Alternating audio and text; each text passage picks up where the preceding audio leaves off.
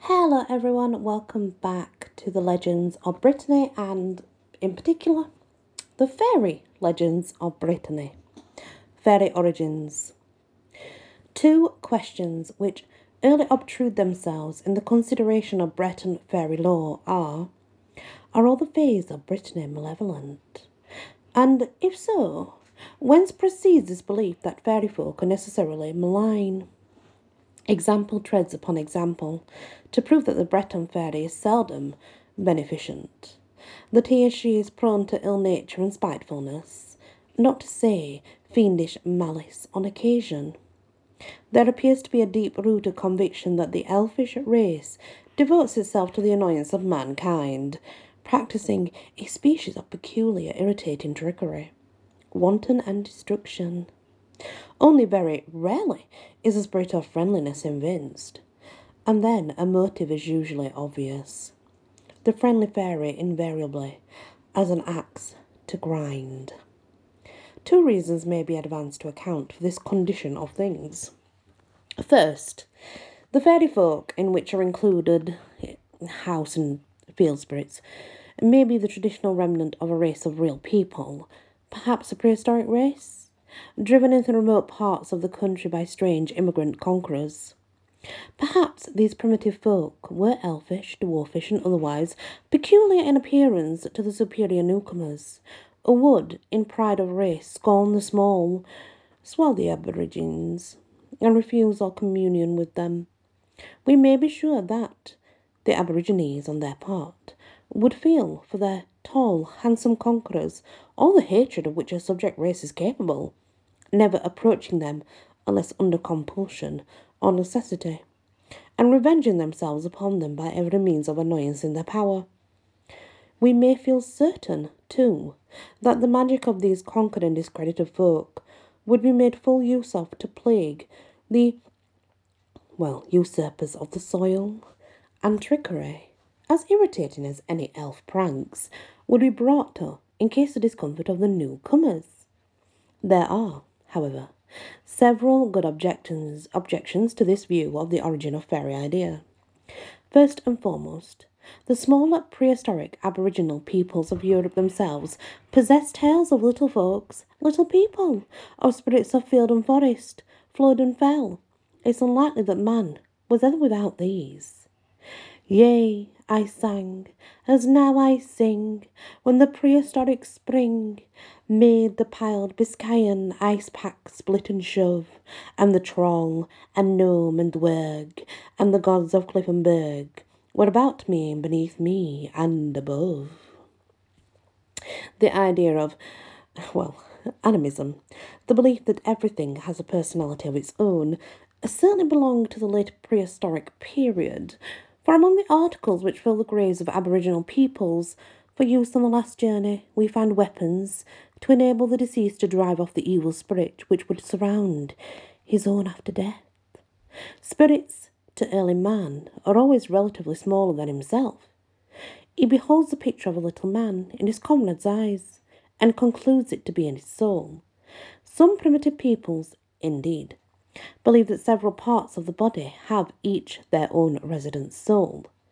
Again, the spirit of the corn or the spirit of the flower, the savage would argue, must in the nature of things be small.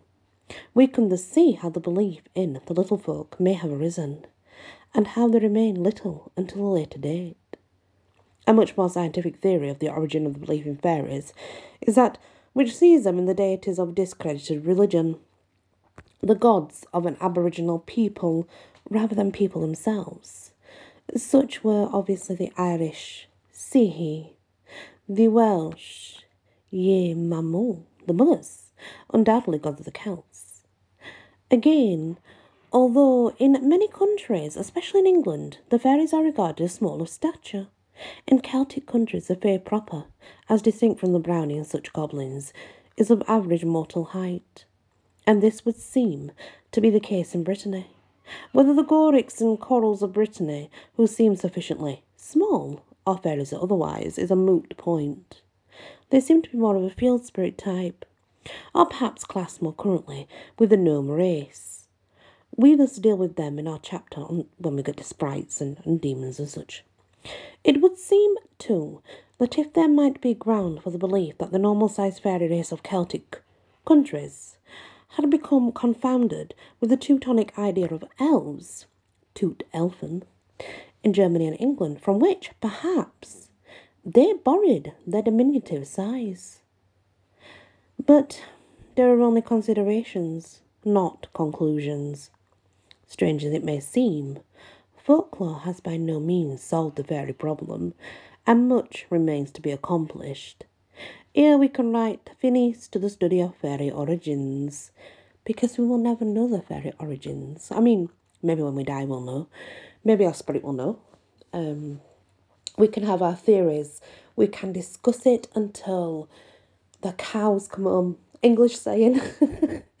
But I'm afraid there's no definite conclusion as to where fairies come from. There are stories upon stories of how they have always been here, because as far back as you can read in history, there is talk of the fairies.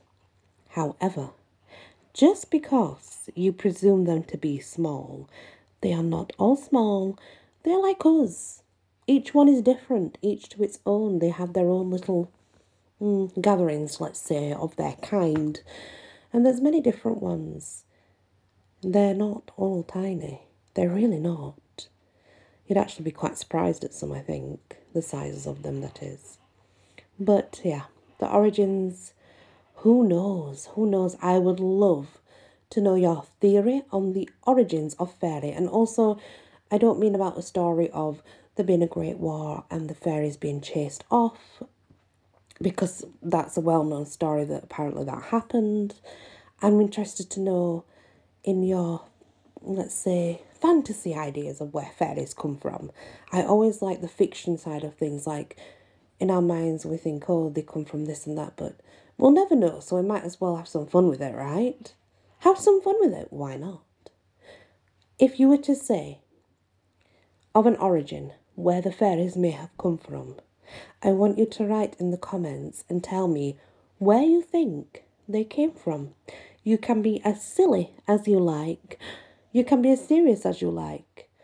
Idea is, have fun with it though, guys, yeah? Just have some fun with it. It's just for fun. Thank you for listening, and many blessings.